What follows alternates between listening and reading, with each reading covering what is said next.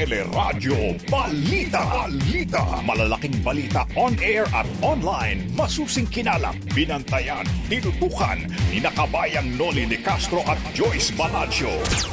Sa Radyo Balita. Mga empleyado ng mga restaurant at salon sumabak sa training bilang paghahanda na sa limitadong operasyon sa ilalim ng Alert Level 4 sa Metro Manila simula bukas. Indoor dine-in, eksklusibo lamang sa mga fully vaccinated. Mga simbahan bukas na rin sa limitadong kapasidad. 130 at 50,000 manggagawa inaasahang babalik trabaho na po bukas. MMDA may apela naman sa DOH para hindi mapako sa Alert Level 4 ang Metro Manila. 7 sa bawat 10 namamatay sa COVID-19 sa Pilipinas ay mga senior citizen ayon sa World Health Organization. Booster shots tinutulan naman ng WHO. Formally, Pharmaceutical Corporation nakakuha pa ng 3 kontrata sa procurement service ng DBM ayon kay Senator Frank Drilon. DOJ naglabas na ng lookout bulletin laban kina dating Presidential Economic Advisor Michael Yang at 7 pang opisyal ng Pharmalia. Pangulong Duterte wala na umanong pakialam sa investigasyon ng Senado kaugnay sa Pharmaly. Pero mga cabinet members na ipatatawag sa hearing ng Senado, kailangan munang magpaalam kay Pangulong Duterte. State of calamity idineklara sa Batanes dahil sa pinsalang iniwan ng Bagyong Kiko. Pag-asa nagbabala ng La Nina o yung malalakas na mga pag-ulan sa huling quarter ng taon. At sa Showbiz Spotlight, 8 finalists sa Tawag ng Tanghalan Season 5 sasabak na sa huling tapatan sa darating na Sabado. Yan ang ulo ng ating mga nagbabagang balita. Ngayon pong araw ng Miyerkules, 15 ng Setyembre, tuloy-tuloy pa rin ang ating paglilingkod sa pamamagitan ng Teleradyo, TFC, Sky Cable, Channel 26 at iba pa mga cable providers. Napapakinggan din po ang Teleradyo sa ABS-CBN Radio Service App, ABS-CBN News App at live streaming sa iWantTFC, news.abs-cbn.com at sa Facebook at YouTube channel ng ABS-CBN News. Magandang umaga, bayan! At kasama po natin tuwing umaga ang ating kabalitaan. Ako po si Joyce Balancio. Ako naman po ang inyong kabayan si Noli de Castro. Kami po ang maghatid sa inyo ng ating mga nagbabagang balita.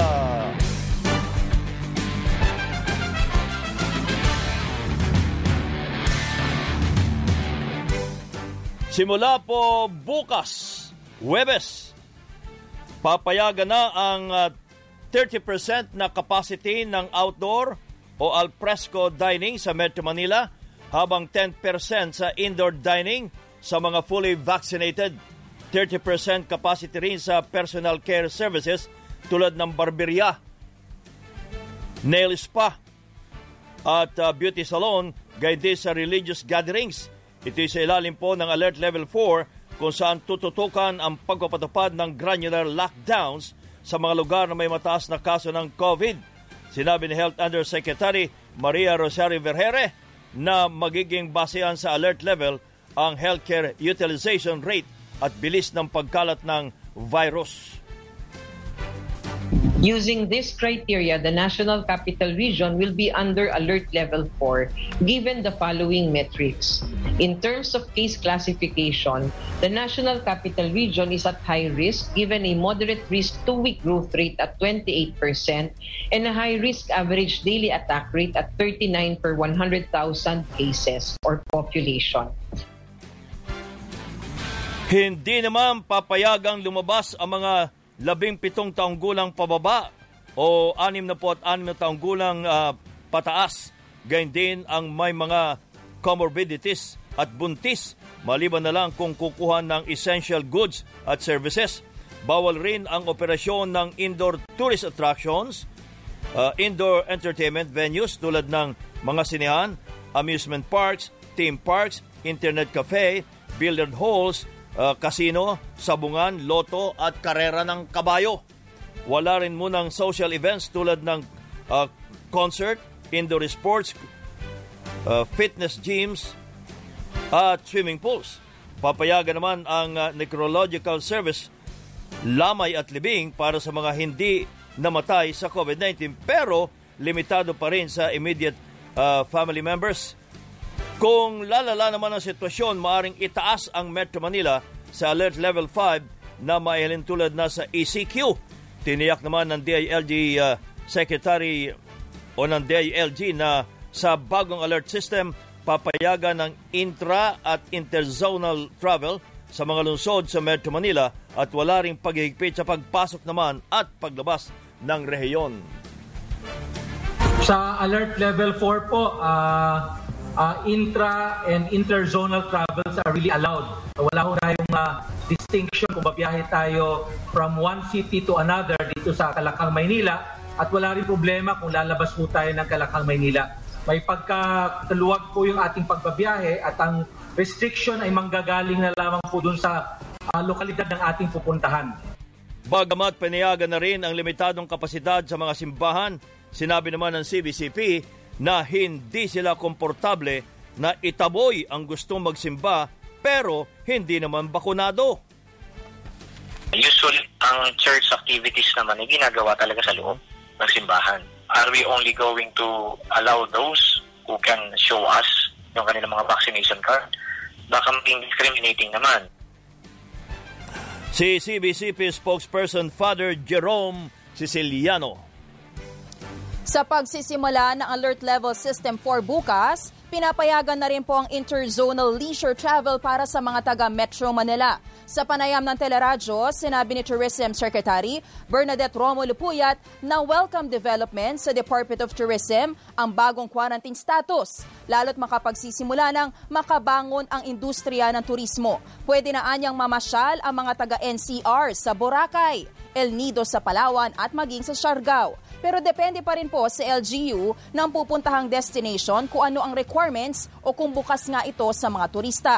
Paglilinaw ng kalihim, bawal pa rin sa leisure travel ang mga menor de edad at 65 years old pataas. Naniniwala naman si Secretary Puyat na mas ligtas na ang mga hotel dahil 99% ng fully vaccinated ang tourism workers sa NCR habang ang mga DOT-accredited restaurants naman ay 94% ng bakunado. Mabubukas na rin ang Intramuros. Kasi under Alert Level 4, pinayagan na nila yung outdoor tourist attraction. Bukas na, let's say, ang Boracay, I think El Nido, Palawan, Coron, Siargao, pwede. Masaya lang kami, at least magbubukas na. Kasi dati, zero lahat ng leisure travel. Pero at least ngayon, kahit na between 18 to 65, pwede na mag-travel. Si Tourism Secretary Bernadette Romulo Puyat. Naghahanda na ang mga restaurant at salon sa muling pagbubukas matapos payagang mag-operate sa Alert Level 4. Sa panayam ng teleradyo, sinabi ni Resto PH President at CEO Eric Teng na nag-coaching session na kahapon kung paano malalaman kung bakunado ba ang isang empleyado. Ipakikita umano nila sa mga customer ang kanilang ipakikita ng customer ang kanilang vaccination card bilang patunay na bakunado sila. Naglagay na rin sila ng signages kung saan nakasulat kung bakit kailangan ding magpakita ng vaccination card ng mga customer. We don't want to be irresponsible members of our society. Kaya kailangan din po nating, as we remind our members, we have to take the sacrifice muna ngayon. Huwag lang po sana kami ignore, and we can also self-police ourselves just so that we can help the economy but still promote safety.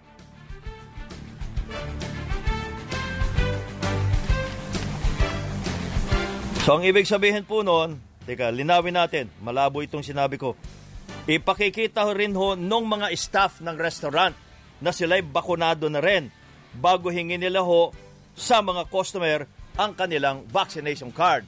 Ayun ang malinaw.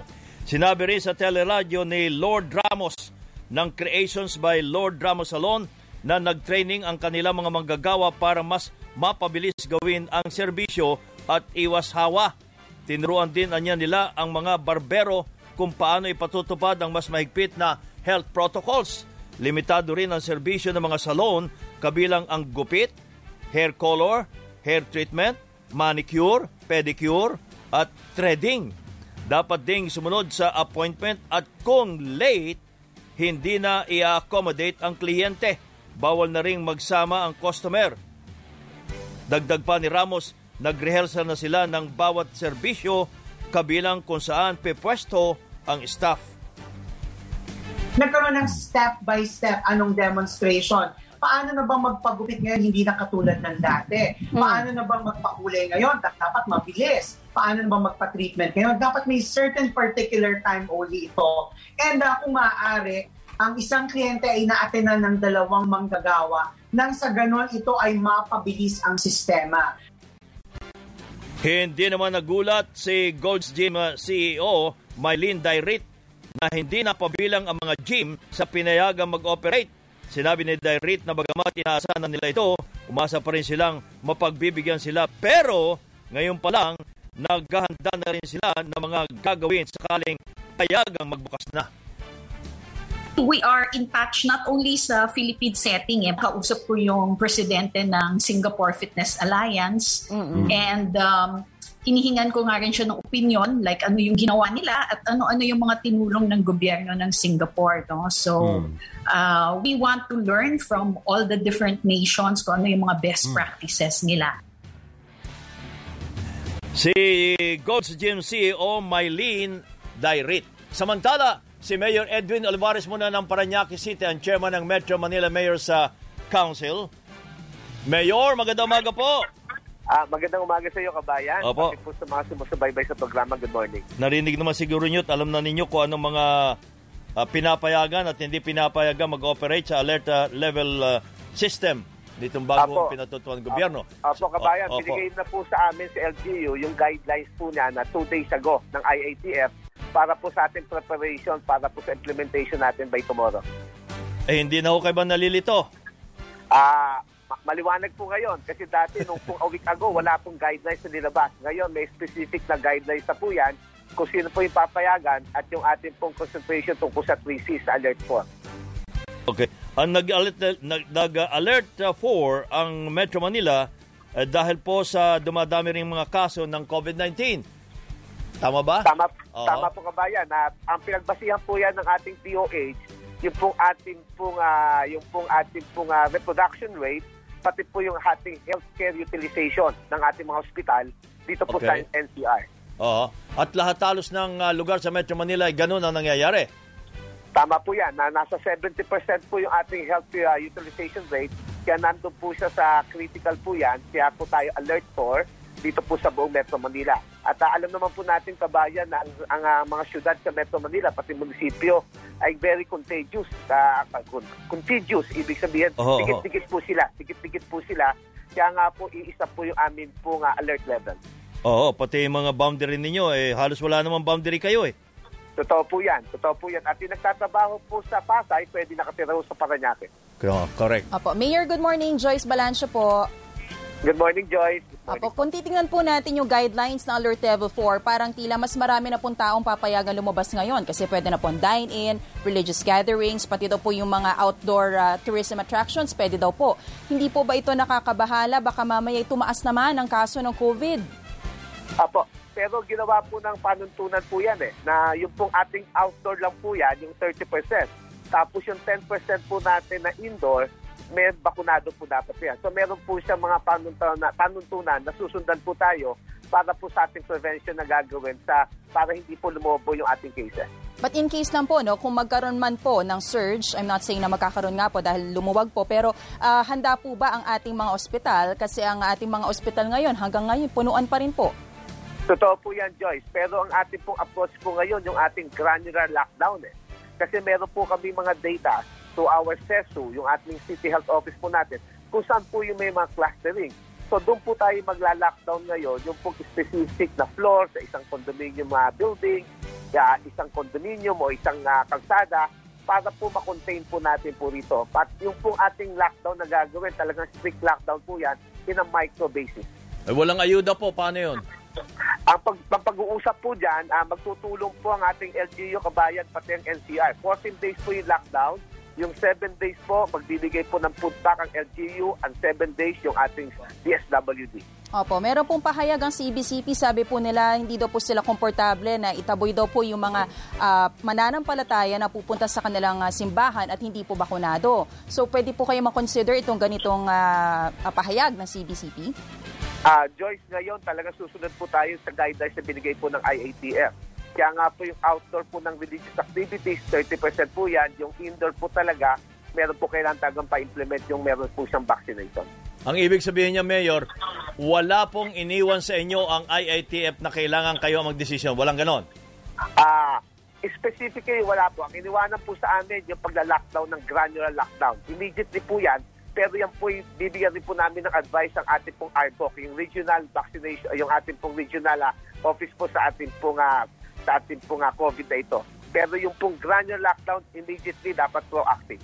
Opo. Nabanggit naman din po ni Secretary Romulo Puyat na hindi daw po magkakaroon ng limitation sa mga interzonal leisure travels. Kung bagay mga taga Metro Manila, pwede na po magbakasyon sa ibang lugar. Hindi po ba ito possibly mag-cost din po ng more COVID transmission? Yung pong interzonal po natin sa Metro Manila, okay po siya. Pero yung pagpunta po sa probinsya, depende po yan sa quarantine ng LGU na pupuntahan. Kasi baka naman po may mga nangangamba, baka po may mga makuhang cases mula naman po sa labas ng Metro Manila at dito naman po kumalat. Paano ho yun? Tama po yan. Kaya nga po yung pong ating interzonal po natin sa probinsya na babiyahe, depende po yan doon sa quarantine na pupuntahan po ng ating pong mga taga Metro Manila sa probinsya. Opo. Kasi may specific na quarantine po yan outside National Capital Region. Ang ito pong ating alert level 4, yung ating classification, NCR lang po ito, pero mananatili po yung quarantine sa iba pong lugar sa Pilipinas. Mayor, maraming salamat po at magandang umaga. Salamat po, kabayan. Good morning. Si Mayor Edwin Olivares ng Parañaque City at ang chairman naman ng Metro Manila Mayor's Council.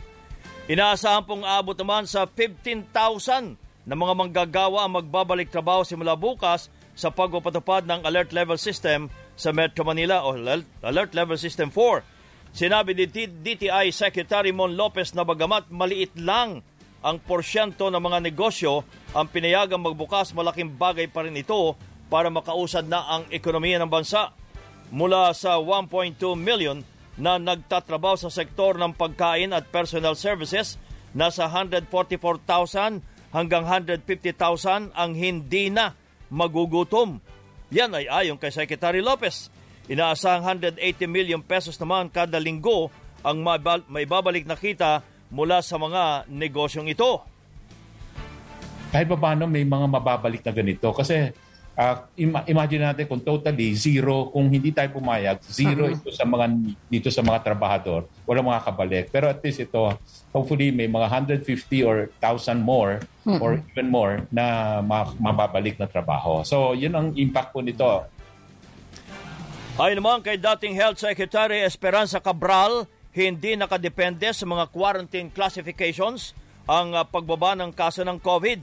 Sinabi ni Cabral na mas mahalaga pa rin kung naipatutupad ng tama ang quarantine status at dapat simple ang mensahe. Dapat din anyang sabayan ito ng agresibo namang testing at contact tracing para mapigilan ang pagdami ng kaso. Makatutulong din kung bababaan pa ang presyo ng RT-PCR testing at dapat pag-aralan na rin ang mga rapid antigen test na ginagamit na sa ibang bansa para sa mabilis na resulta.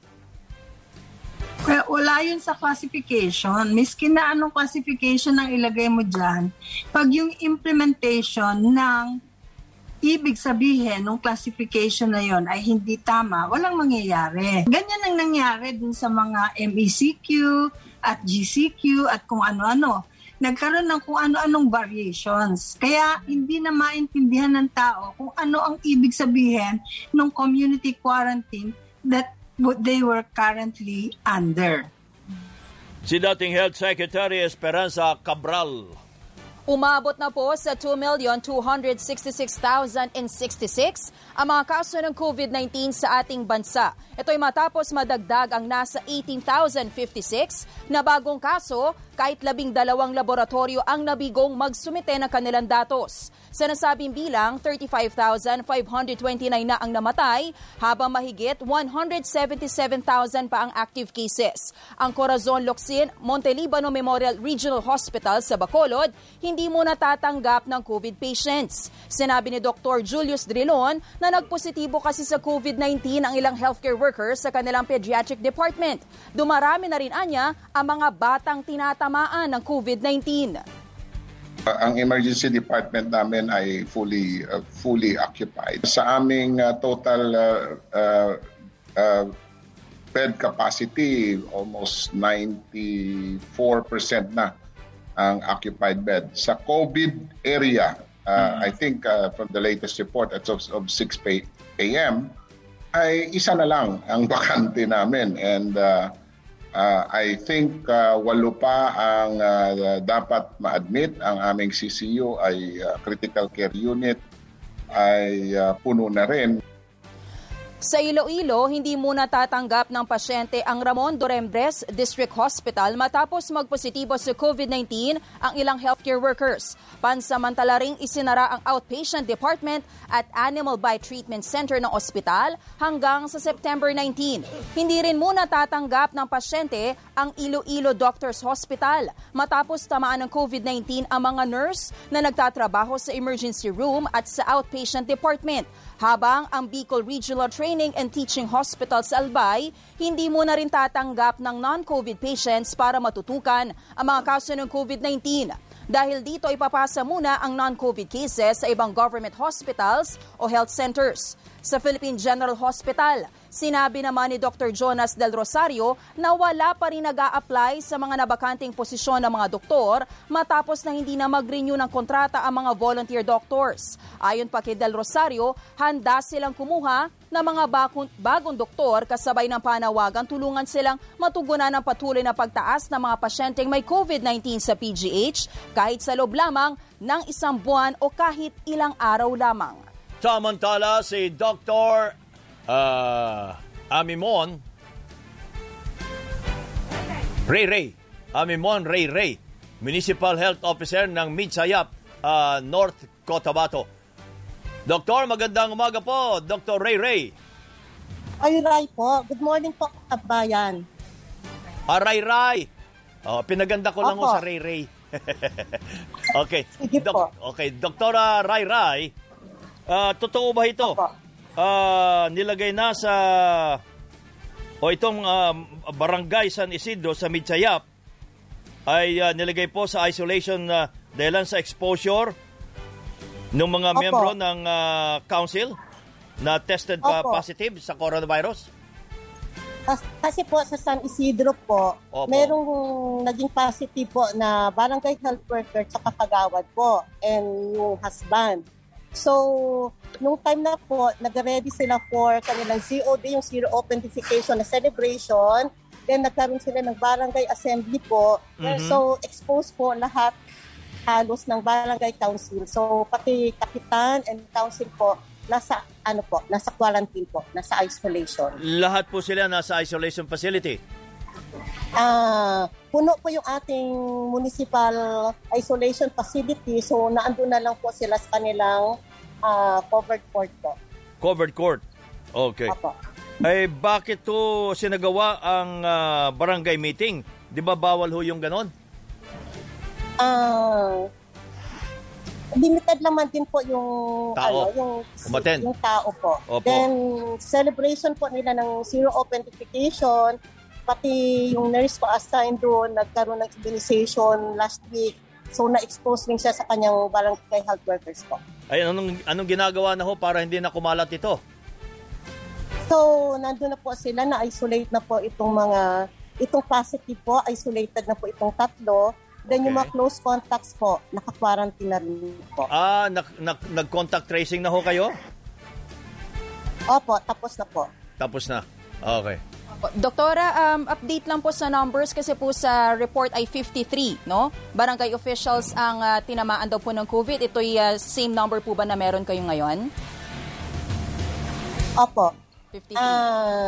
Hindi lang po barangay officials to, mga council, then mga families nila.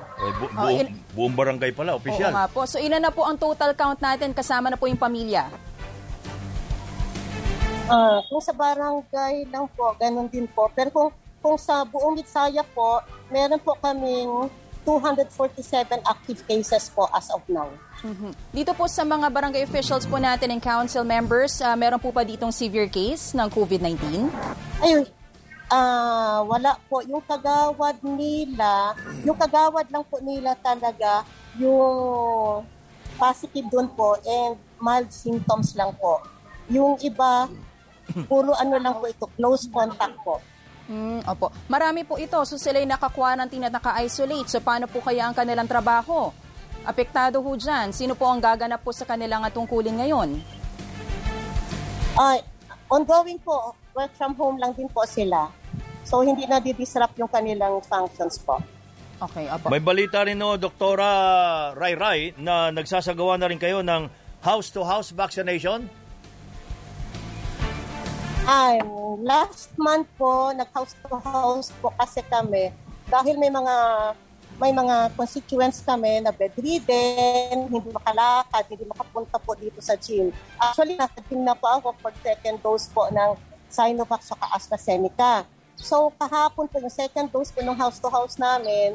So, binalikan po namin itong mga taong po. Selected lang ho yung ni house-to-house, yung hindi na makapunta sa vaccination site. Yes po. Ganun ang nangyari. Ilan hong porsyento na ang nabakunahan dyan sa Mitsayap? So, sa ngayon po, under A1, A3 po, meron po kaming 64.24% po. So, ang aming target po is 22,192. Okay. Yung nabukunahan po namin, complete dose po is 14,367 po. Kasama ho ba yung mga kasama ho ba yung mga nag-positive na yung mga opisyal ng barangay? Kasama doon sa nabakunahan? Opo, kasi under po sila sa A1, mga frontliners po itong mga taong to. Okay. So, yun. At least mild lang po symptoms nila. Yung iba asymptomatic naman din po.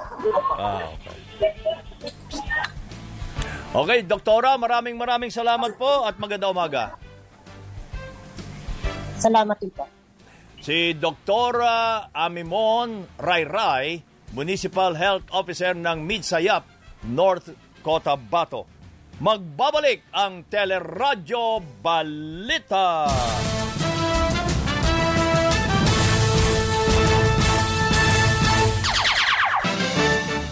Patuloy ang ating mga balita. Nanawagan ang World Health Organization o WHO na huwag munang magbigay ng booster shots laban sa COVID-19 kahit sa mga healthcare workers. Sinabi ni WHO Country Representative Rabindra Abiyasinghe na hindi pa ito napapanahon dahil hindi pa sapat ang supply ng mga vaccine sa maraming bansa. Wala rin na niyang safety information sa pagsasagawa ng booster doses sa mga bakunadong individual. The only exception to this is when those two doses have not been able to generate the required immunity because certain people have immunocompromised situations in their bodies, and those people may require a third dose. Sinabi rin ng WHO na 7 sa bawat 10 namamatay sa COVID-19 sa Pilipinas ay mga senior citizen na kadalasan ay mahigit 60 taong gulang pataas. Napansin din ni Abiyasinghe na nasa 3.6 million na mga senior citizens sa bansa ay hindi pa nababakunahan kahit isang dose man lamang. Dahil dito, nirekomenda ng WHO na paigtingin pa ang pagbabakuna sa mga matatanda. Ayon naman kay Pangulong Duterte, posible na simula na sa susunod na buwan ang pagbabakuna sa general adult population o yung mga hindi kabilang sa priority groups. Gagawin na niya ito sa Oktubre kapag sapat na ang supply ng bakuna. Humarap sa NBI Special Task Force sa mga opisyal ng Health Office ng Imus City, Cavite. Sinabi po ni Agent on Case Attorney Zach Balba na kaugnay ito sa reklamo hinggil sa nawawalang COVID-19 vaccines na ibinenta umano sa mga pribadong kumpanya at dayuhan at iba pang akusasyon. May mga ibang allegation doon na sinasabi either ginagamit or ibinibigay sa mga dayuhan o sa mga hindi residente ng Imus. In exchange for monetary consideration, ibinibigay sa mga private companies. Sinabi naman ni City Legal Officer Attorney Eugene De Jesus na kaya nilang patunayang walang anomalya sa City Health Office. Wala po kaming nakita. Ang nakita po namin is meron po kaming surplus variants. Hindi po namin nakita dun sa aming parallel investigation na nagkaroon ng pagkukulang dun sa mga vaccines. Malinaw na malinaw po yun. Intact po ang lahat ng vaccines at saka actually may surplus po. Tumanggi namang sumagot si Vaccination Site Supervisor Dr. Cherry Boque at sinabing formal na lang silang magsusumite ng sagot. It's very traumatic. My job description.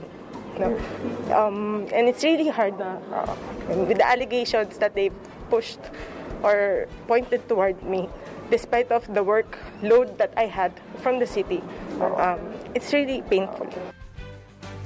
Ipatatawag naman ng NBI ang mga kawani ng DOH kung saan galing ang bakuna, gayon din ang IT personnel na namamahala sa inventaryo para matukoy kung may nawawala nga ba ang COVID-19 vaccines. Sinita ng ilang mababatas ang Department of Education dahil sa mabagal na pagbabalik ng face-to-face classes sa bansa at issue sa overtime pay ng mga teachers. Sa budget deliberation, kwenestyon ni ACT Teachers Congresswoman Franz Castro ang tila pangungulilat ng Pilipinas sa pagbabalik ng in-person classes. Paliwanag ng DepEd, may tukoy na mga paaralan para sa limitadong face-to-face classes pero pinag-aaralan pang mabuti ang implementasyon nito dahil kailangan maging maingat dahil sa COVID-19. Alam niyo po, 2 na lang sa buong mundo. At ang Venezuela, di September, may plano na sila na mag-in-person. Pero tayo, kulela tayo sa face-to-face. Kaya kung wala kang mapping, paano kayo magbubukas ng safe school? So tanong ko lang po, may ginawa po ba? Yes or no lang po? Ang sagot, Madam Chair, ay yes. Dahil, submit na lang po. 1,900, paano namin na-identify yung 1,900 schools na posibleng i-consider. And besides, napakasipag ng UNICEF at ng UNESCO. Every so often, binibisita kami at nagbibigay ng advice, nagbibigay ng mga komentaryo, sumusulat, nag-i-issue ng press release. So, aware tayo. Pero I agree, Madam Chair, na kailangan gayahin natin yung ibang bansa. But we can only do so much gaya-gaya because each country is different in terms of implementing face-to-face. Yun ang sagot po ni Education Secretary Leonor Briones. Nagka-inattende sa pagdinig sina Congresswoman Castro at ilang opisyal ng DepEd nang tawagin ni Congresswoman na manloloko ang ahensya pagdating sa usapin ng overtime pay ng mga teachers. Well, Madam Chair, malinaw na niloloko ng DepEd ang teachers dahil 3 months na po ito kami na nag-dialogue with the CSC at hanggang ngayon wala pala silang pag-uusap. Will not condescend to that accusation na nangloloko ang Department of Education. I apologize, Madam Chair, doon sa term. Dahil pero kung nakita naman natin, for 3 months, hindi po ito nag-consult with the DBM. There is no such thing as nangloloko ang Department of Education. Hindi po ganun kasimple yung usapin ng kung may budget ba for overtime pay because we have to establish the basis for that in as much as what is provided under the law is the overload, payment for overload at nung panahong yon ay bakasyon. So we will resolve this issue and revisit this. Si Congresswoman Franz Castro at si Education Secretary Leonor Briones at si Yusek Nepomuceno Malaluan. Sa ilam ng ating saligang batas, ang sektor ng edukasyon ang may pinakamalaking porsyento ng national budget taon-taon at sa kasalukuyan, ang panukalang budget para sa 2022 ay mahigit sa 630 billion pesos na hiniling na pondo ng DepEd.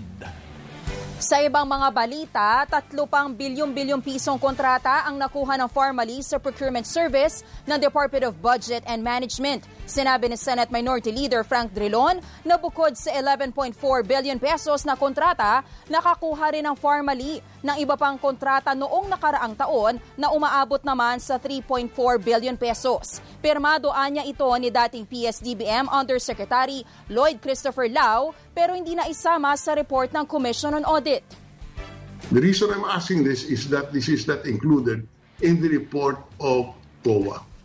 May we know what is this all about? Based on the record, if we did issue a notice of award on the KN95, those are the N95 masks for the common supplies that we are selling to DOH, all other government agencies that is in parallel with the surgical masks that we are procuring as common supplies that are being sold to different government agencies, Mr. Chair. So you sold this?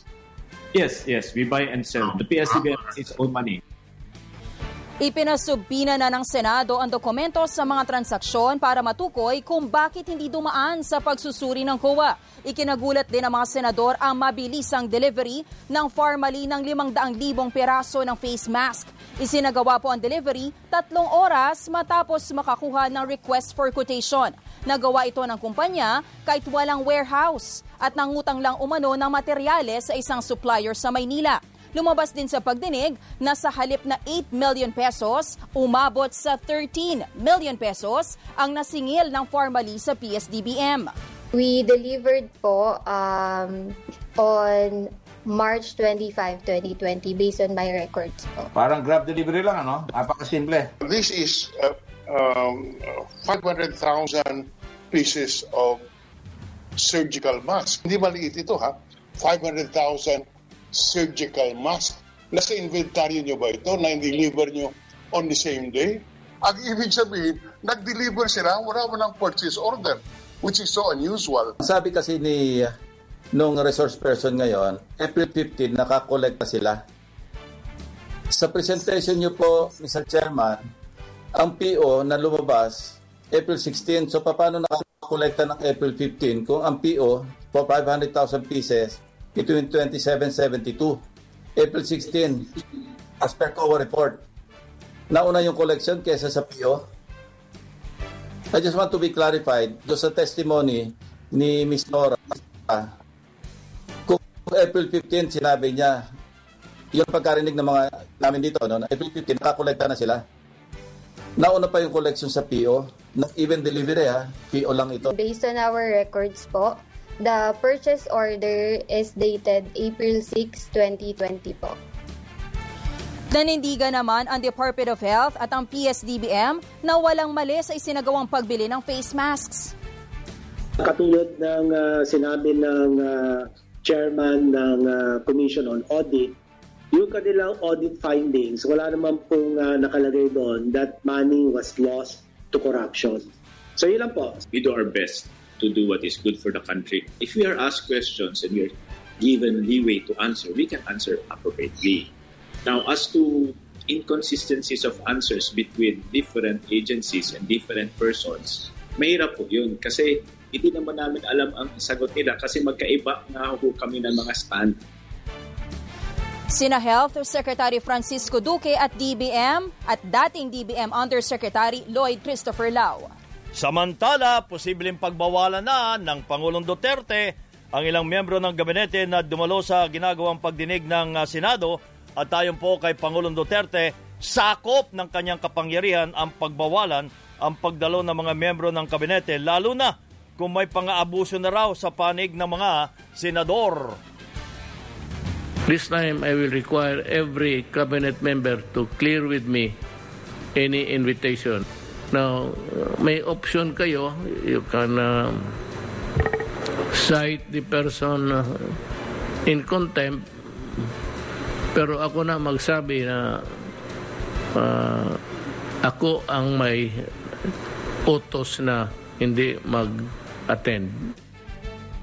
Naniniwala rin ang Pangulo na masyado nang mahaba ang ginagawang pagdinig ng Senado kaugnay nga sa overpriced umano na medical supplies at nasasayang ang oras ng mga resource persons.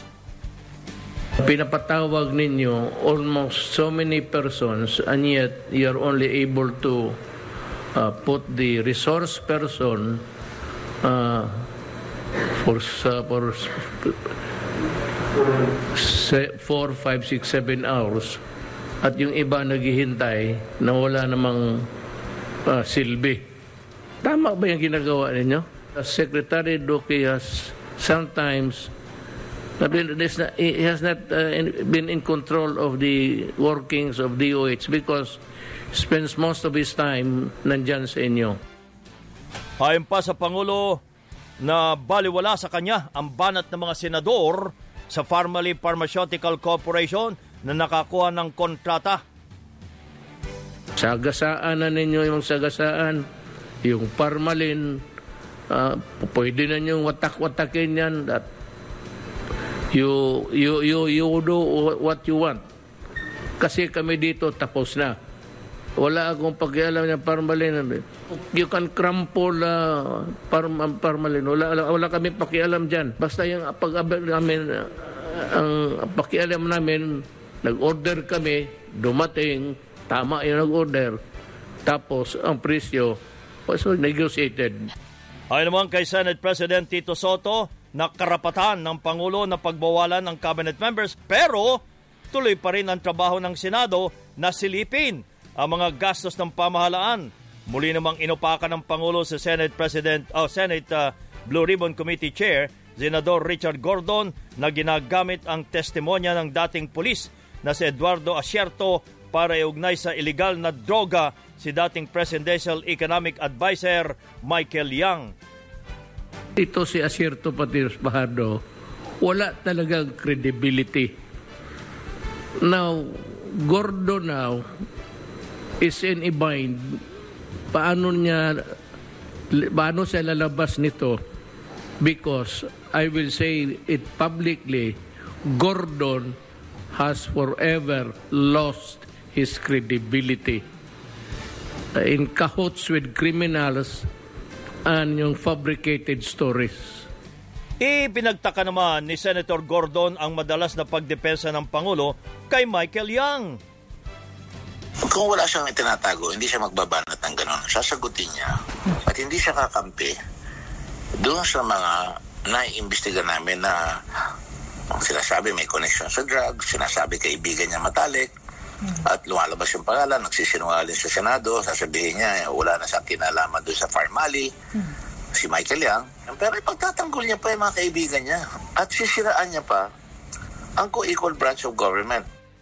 Ayon naman sa isang political analyst, sakop ng kapangyarihan ng Pangulo bilang pinuno ng executive branch na pagbawalan ng kanyang cabinet members bilang kanyang alter ego at harangin din na magbigay ng impormasyon. Pero kung ito po ay may kinalaman o kaugnayan sa national security ng bansa o diplomatic secrets, hindi anya sakop na executive privilege ang mga usapin tungkol sa paggasta o korupsyon sa pondo ng bayan.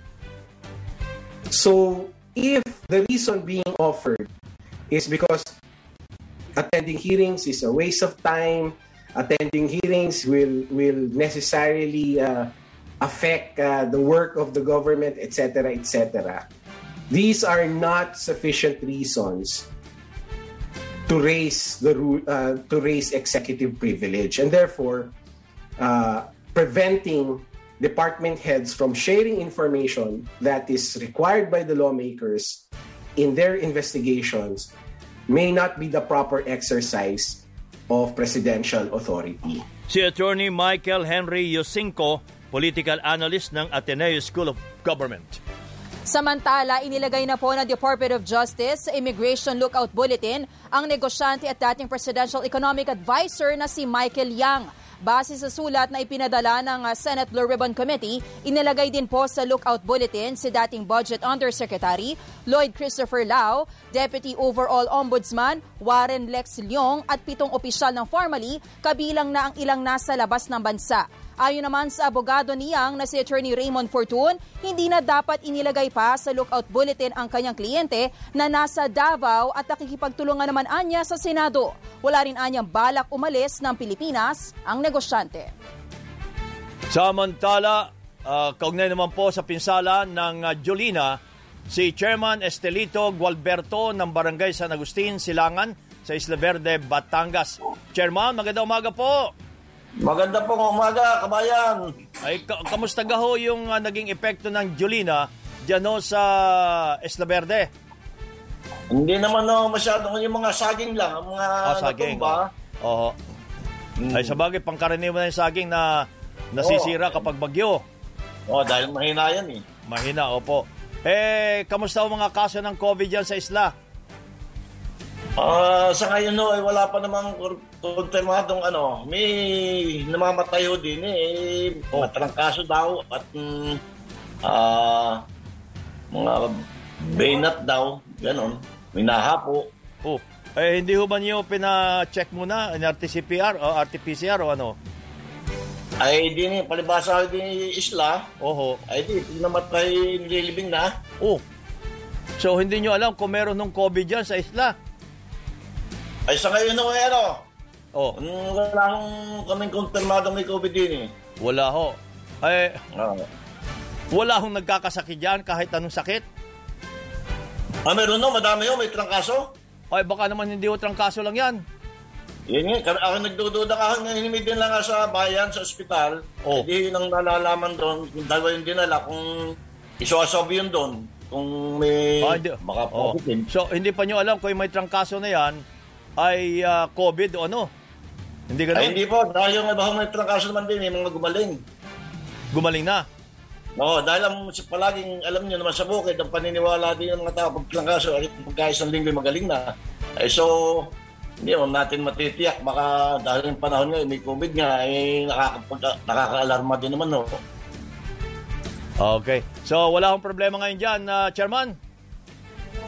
Sa ngayon ay wala. At namin lang ang problema din kami kinukulang sa gamot. Anong gamot to? Gamot para sa? Gamot to sa mga trangkaso, gamot ng mga sa ubo. Anong ginagawa ho ng Municipal Health Officer na sumasakop sa inyo? Kami naman ay binibigyan. Kaya alam minsan hindi kinukulang din dahil sa kalamihan ng mga kailangan. Ay sige, di ingat na lang ho, Kapitan, ha? Chairman. Okay, salamat po. Salamat po. Ingat po. Si Chairman Estelito Gualberto ng Barangay San Agustin, Silangan, Isla Verde, Batangas. Samantala, sa Batanes po, sinailalim na sa state of calamity dahil sa pinsalang iniwan naman ng Bagyong Kiko. Sa datos ng provincial government, aabot sa 358 million pesos ang halaga ng pinsala ng bagyo sa infrastruktura, agrikultura at linya ng kuryente sa Batanes. Isa sa pinakaapektado ng bayan ng Sabtang, kung saan sa kabila ng pagkasira ng gusali at instructional materials ng ilang eskwelahan ay nag-school opening pa rin noong Lunes. Napinsala rin ang mga gusali ng Batanes National High School, National Science High School at Basco Central School sa bayan ng Basco. Ayon kay Governor Marilo Cayco, sinuspindi ng School Division Superintendent ang pasok sa eskwelahan. Magmi-meeting sila ngayong Wednesday kung mag-start na po ang klase nila by Thursday or by Monday na next week. Si Batanes Governor Marilo Cayco, umabot na sa 19 naman ang iniwang patay ng bagyong Jolina. Sa tala ng NDRRMC, 14 din ang nasugatan habang 5 pa ang nawawala hanggang ngayon. Mahigit sa 1.2 billion pesos na rin ang pinsala sa agrikultura habang 63.4 million pesos naman sa infrastruktura. Itinaas na po ng Pag-asa ang La Nina Alert status. Base po sa forecast ng climate models, 70 hanggang 80% ang tsansang magkaroon ng La Nina sa huling quarter ng taon at posibleng tumagal hanggang first quarter ng 2022. Sakaling mamuo, asahang magdudulot po ito ng mas maraming ulan kaysa sa normal sa mga darating na buwan. Lalakas din ang easterlies at amihan at asahan din ang mas maraming bagyo. Ayon po sa Pag-asa, 5 hanggang 7 bagyo pa ang posibleng pumasok o mamuo sa Philippine Area of Responsibility ngayong taon. May mga balita pa tayo tampok sa Radyo Balita.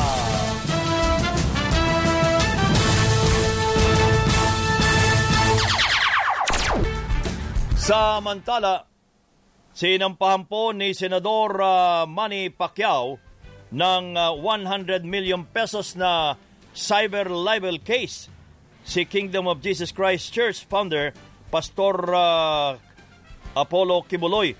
Kaugnay ito ng social media post ni Kibuloy na sinasabing 3.5 billion pesos na sports complex na proyekto umano ng senador sa Sarangani. Sa inihaing reklamo sa Makati Prosecutor's Office, iginiti Pacquiao na ang pinakitang gusali ni Kibuloy ay noong pang 1996 at hindi siya ang nagpatayo.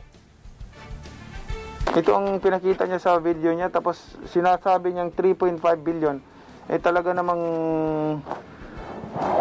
sirang-sira yung pangalan ko pag gano'n. Hindi naman totoo. So kailangan ko lang aksyonan, lalong-lalo na isang elected senator sa bansa natin at ginaganyan niya. Paano pa kaya yung mga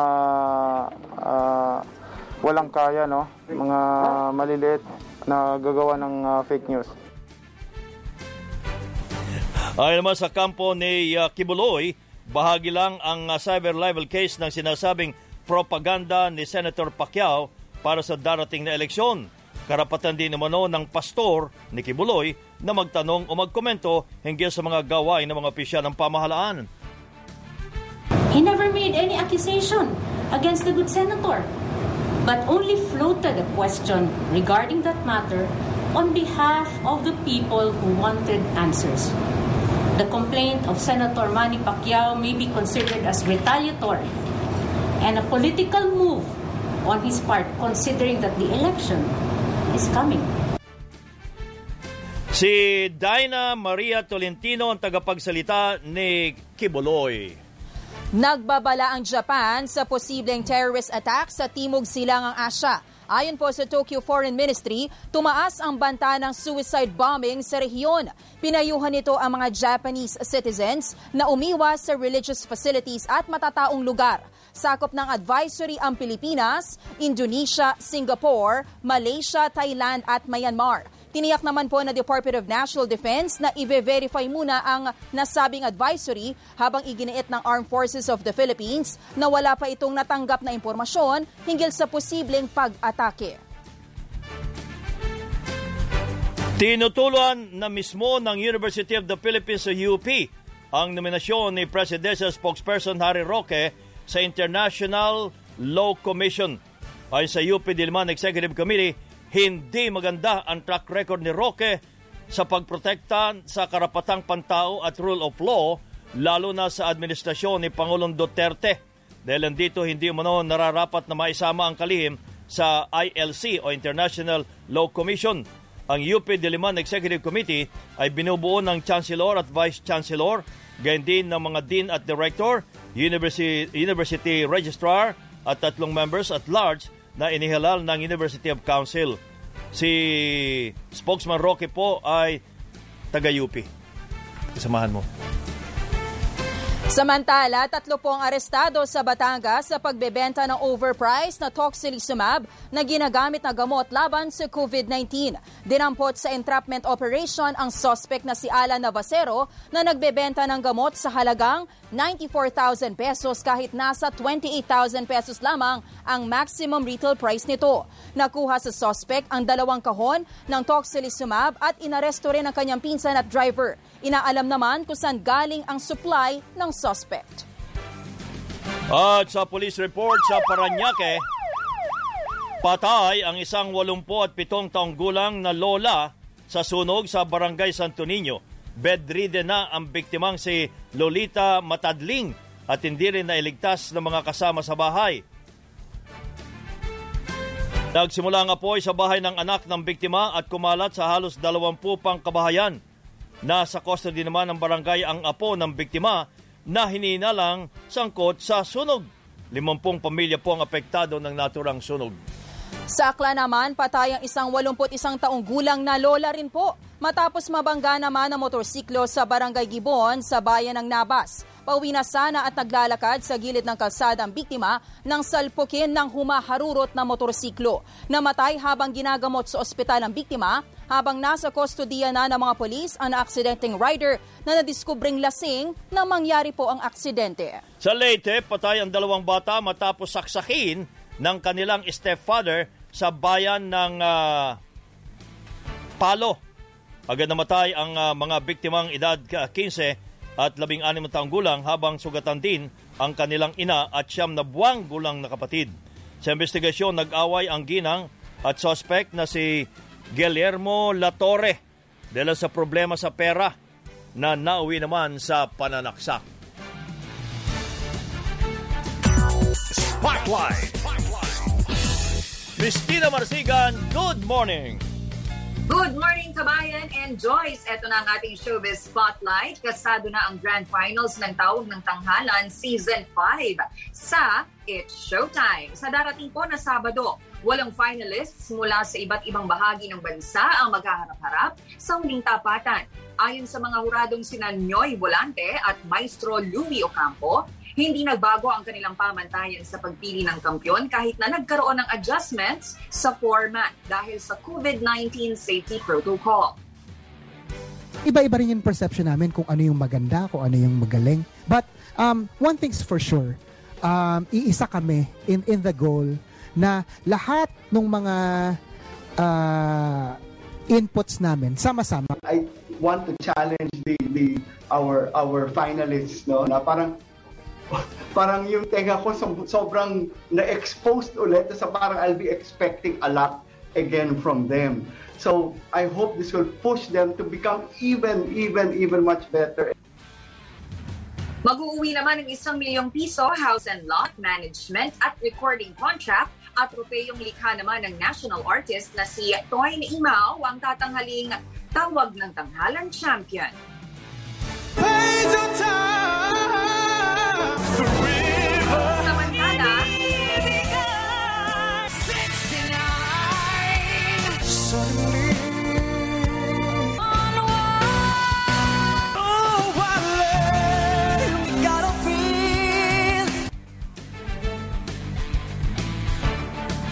good luck sa ating mga finalists at eto pa. Panibagong milestone naman ang pinaghahandaan ngayon ni Bel Mariano na nakatakdang mag-launch ng debut album. Sa Twitter post ni ABS-CBN Music Head Roxy Lihigan, makikita ang larawan ni Bel sa loob ng isang recording studio at ang caption na hashtag Yes to Bel Album. Agad na nag-trend ang hashtag at excited na rin ang fans ng kapamilya actress sa kanyang ilalabas na music album. Una nang nag-release ng 2 singles si Bel ngayong taon, kabilang na ang kantang Sigurado na ginamit bilang soundtrack ng seryeng He's Into Her. Hindi tatakbo pagkat alam kong hahanapin ka ng puso ko. Kahit na magtampo, hindi lalayo. Wala nang sigurado ako.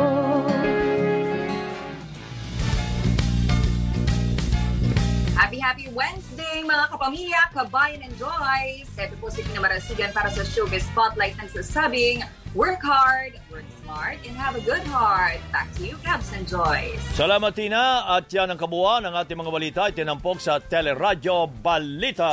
Ako po si Joyce Balancio. Ako naman po ang inyong kabayan si Nolly De Castro. Kami po ay nagpapasalamat. Nag-iwan muna ng isang magandang umaga. Bayon!